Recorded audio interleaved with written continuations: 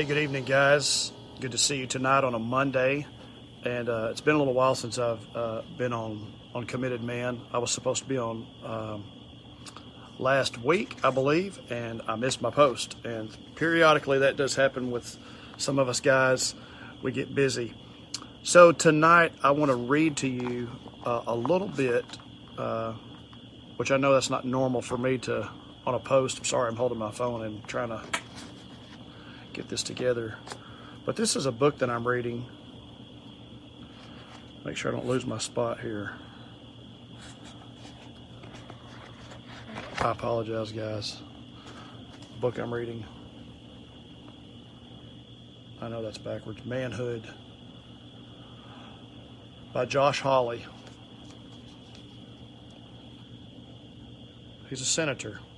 It's a great book. I recommend getting this on Audible if you have time in the car, or you have time at work where you can pop in some earbuds and listen to this. Hey Richard, good to see you. I'm just talking about a book that I'm reading right now, and I'm going to read a little bit on virtue and the power of purpose. And I love this, and so I know I'm going to be reading, and I'm not just going to be speaking from my heart right now, but I wanted to deliver this to the guys tonight.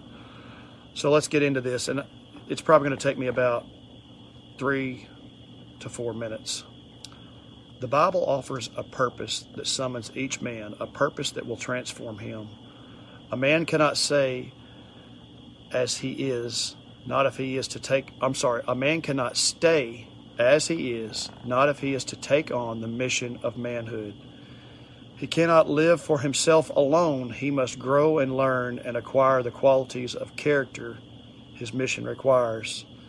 This is how one truly becomes a man according to the Bible.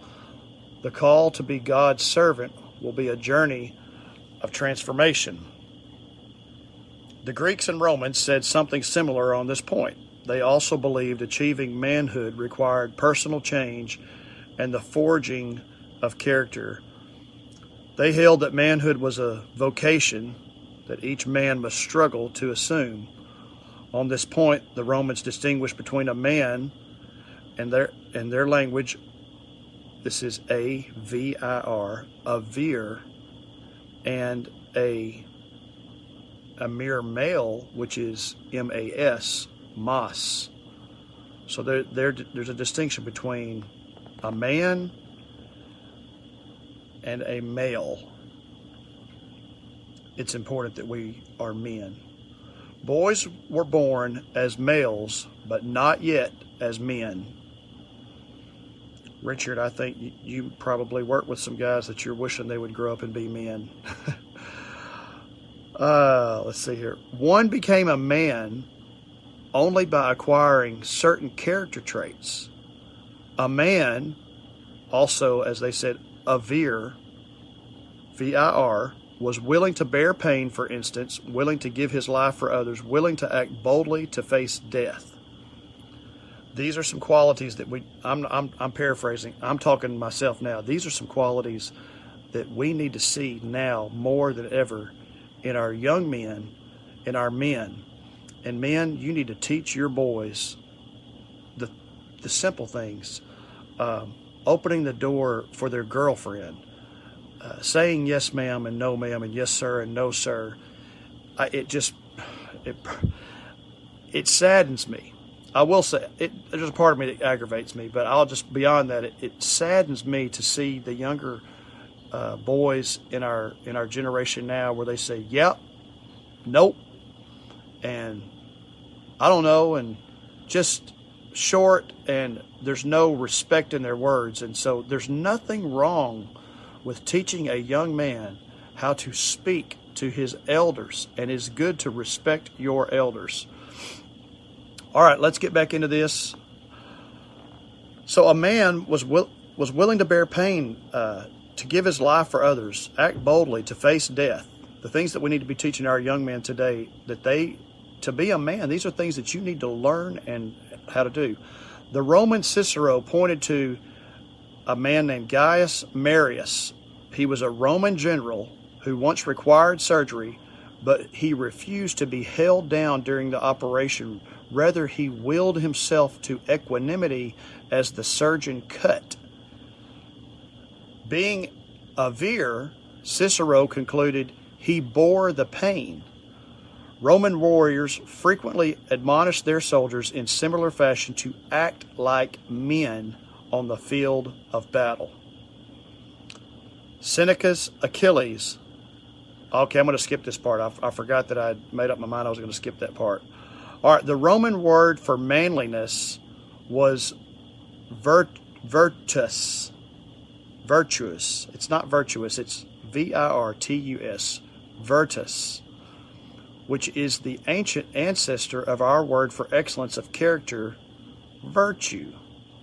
One became a man by becoming virtuous, by forming oneself to be what manhood demanded. And it is not only the Romans who have said this, plenty of American men have preached the same doctrine, not least Theodore Roosevelt, who connected manhood and its virtues to liberty. This is a quote from Theodore Roosevelt. Self-government is not an easy thing, he said. It demands men, not males. Men who are bold, self-reliant, and energetic. Roosevelt understood that a man's struggle to answer the call on his life and become all he might carries implications well beyond himself. The future of the Republic depends on it. Only men who can practice the virtues of self-command, of self-restraint, and of why I love this is important here. I like what he says here. And of this is his quote, and of wise disinterestedness. That's a hard word to say. Wise, it's disinterested. But he says wise disinterestedness. When I read that, I had to think about it for a minute and be wise in this. There are some things, men, that we need to be disinterested in. You do not need to be drawn away and be interested in everything that is put in front of your face. Men, if you can't set your phone down to speak to your family, if you can't set your phone down to teach your family, there's a problem. You need to address the problem. And the problem is not them, the problem is you. And so we're just coming back in tonight, and it was myself and my wife. We went to Little Mexico, and I took my youngest son. My older son, Bryce, is on duty tonight. He's at the fire station, and he couldn't come with us. So I had my daughter-in-law, and I had Jaron in the back seat. And I'm grateful that I did not have to lean back there in that back seat and say, son, would you please put your phone up so we could at least talk on the way there and back? We have worked on this so much that when we got in the car, I didn't say anything. And there was some, I looked back there and I saw a little bit of video watching and this and that. And then I saw the phone sit down, and he was like, hey, Dad, let me tell you about the other night I was working out with my buddies at the gym. And, man, you're not going to believe this, but, man, this guy did this and something about school and signing up for the fire academy.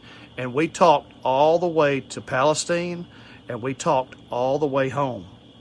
We even stopped on the square and looked at some things on the square and walked around and just visiting. Men, if that's not happening in your home and you have teenagers, I will say that that's on you. You need to teach them. And then watch your teaching blossom and bloom, and you'll enjoy the fact that you took the time to teach your children how to communicate.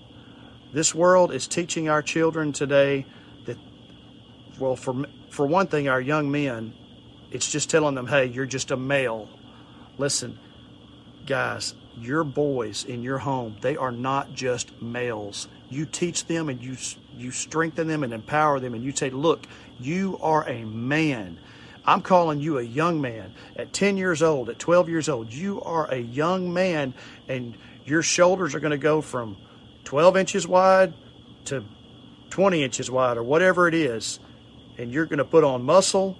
You're going to protect your wife. you might be possibly called on to protect this country. And we don't want a bunch of boys who are afraid to fight for our country. If the time comes and they need to fight for our country, we want to make sure that our boys understand why they need to fight for their country. If you need to pull out the history book, pull out the history book. If you need to put it on the military channel and watch some black and white military stuff sometimes and really put into them what is going on around us and the history of our country. I don't want to get too much off topic on what I wanted to read here. So the disinterestedness, I really took that to heart. There are so many things that we need to be wise about it. He says, let's just repeat this.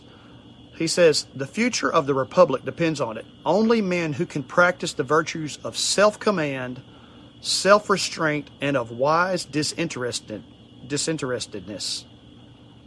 Being wise about it, on being disinterested in certain things.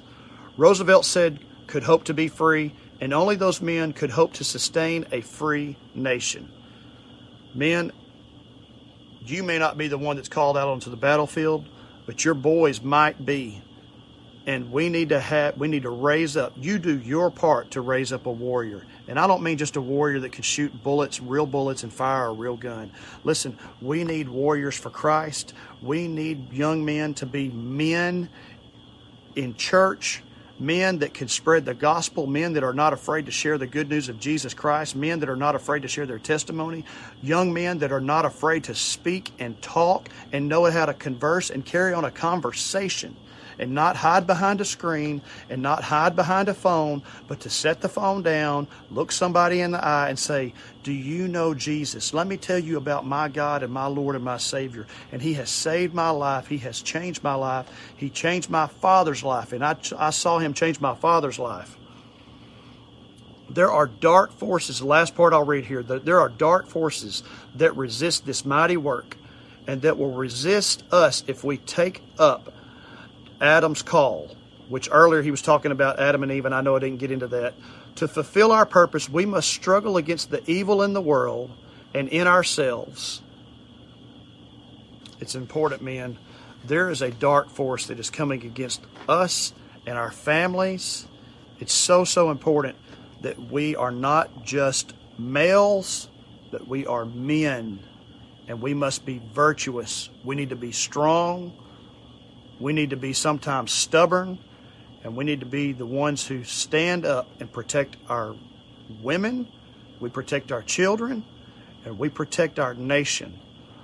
I love you guys so much. I'm excited to hear from the other guys this week, and I just want us to make sure that we're not forgetting who we are.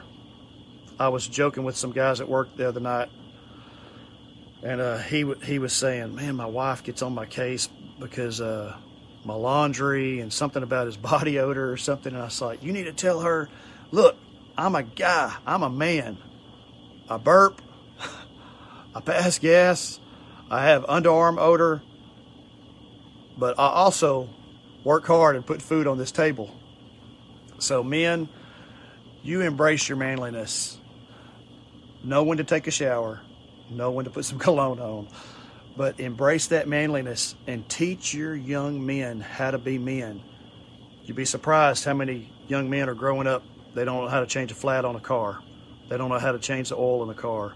They can't even change the washer fluid. They might not even know where the little tab is to pop the hood. And whose fault is that? That's the father's fault. There's no bad teams, just bad leaders. Ugh. That's a tough one to swallow. That's a tough pill to swallow. And I've had to say it to myself. So when my team was lacking and my team didn't know some things that I just really assumed that they should just know, I'm like, man, you should just know that. Dad, you didn't teach me that. Fair enough. No bad teams, just bad leaders. Guys, I love you very much. Be a man. Be the strong leader that God has called you to be. Get involved in church. I hope to see each and every one of you Wednesday and the following Sunday. Be at Covenant Church if you can be there. If you can't be there, go to the nearest church to you. Get it. Hey, and don't just go to church. Get involved. Get a relationship with Jesus Christ. Don't just do the check mark box. I went to church. I did what I thought I was supposed to do. No, we are called to have a close relationship with Jesus. So, guys, make sure you're doing your part. Love you. Have a great night.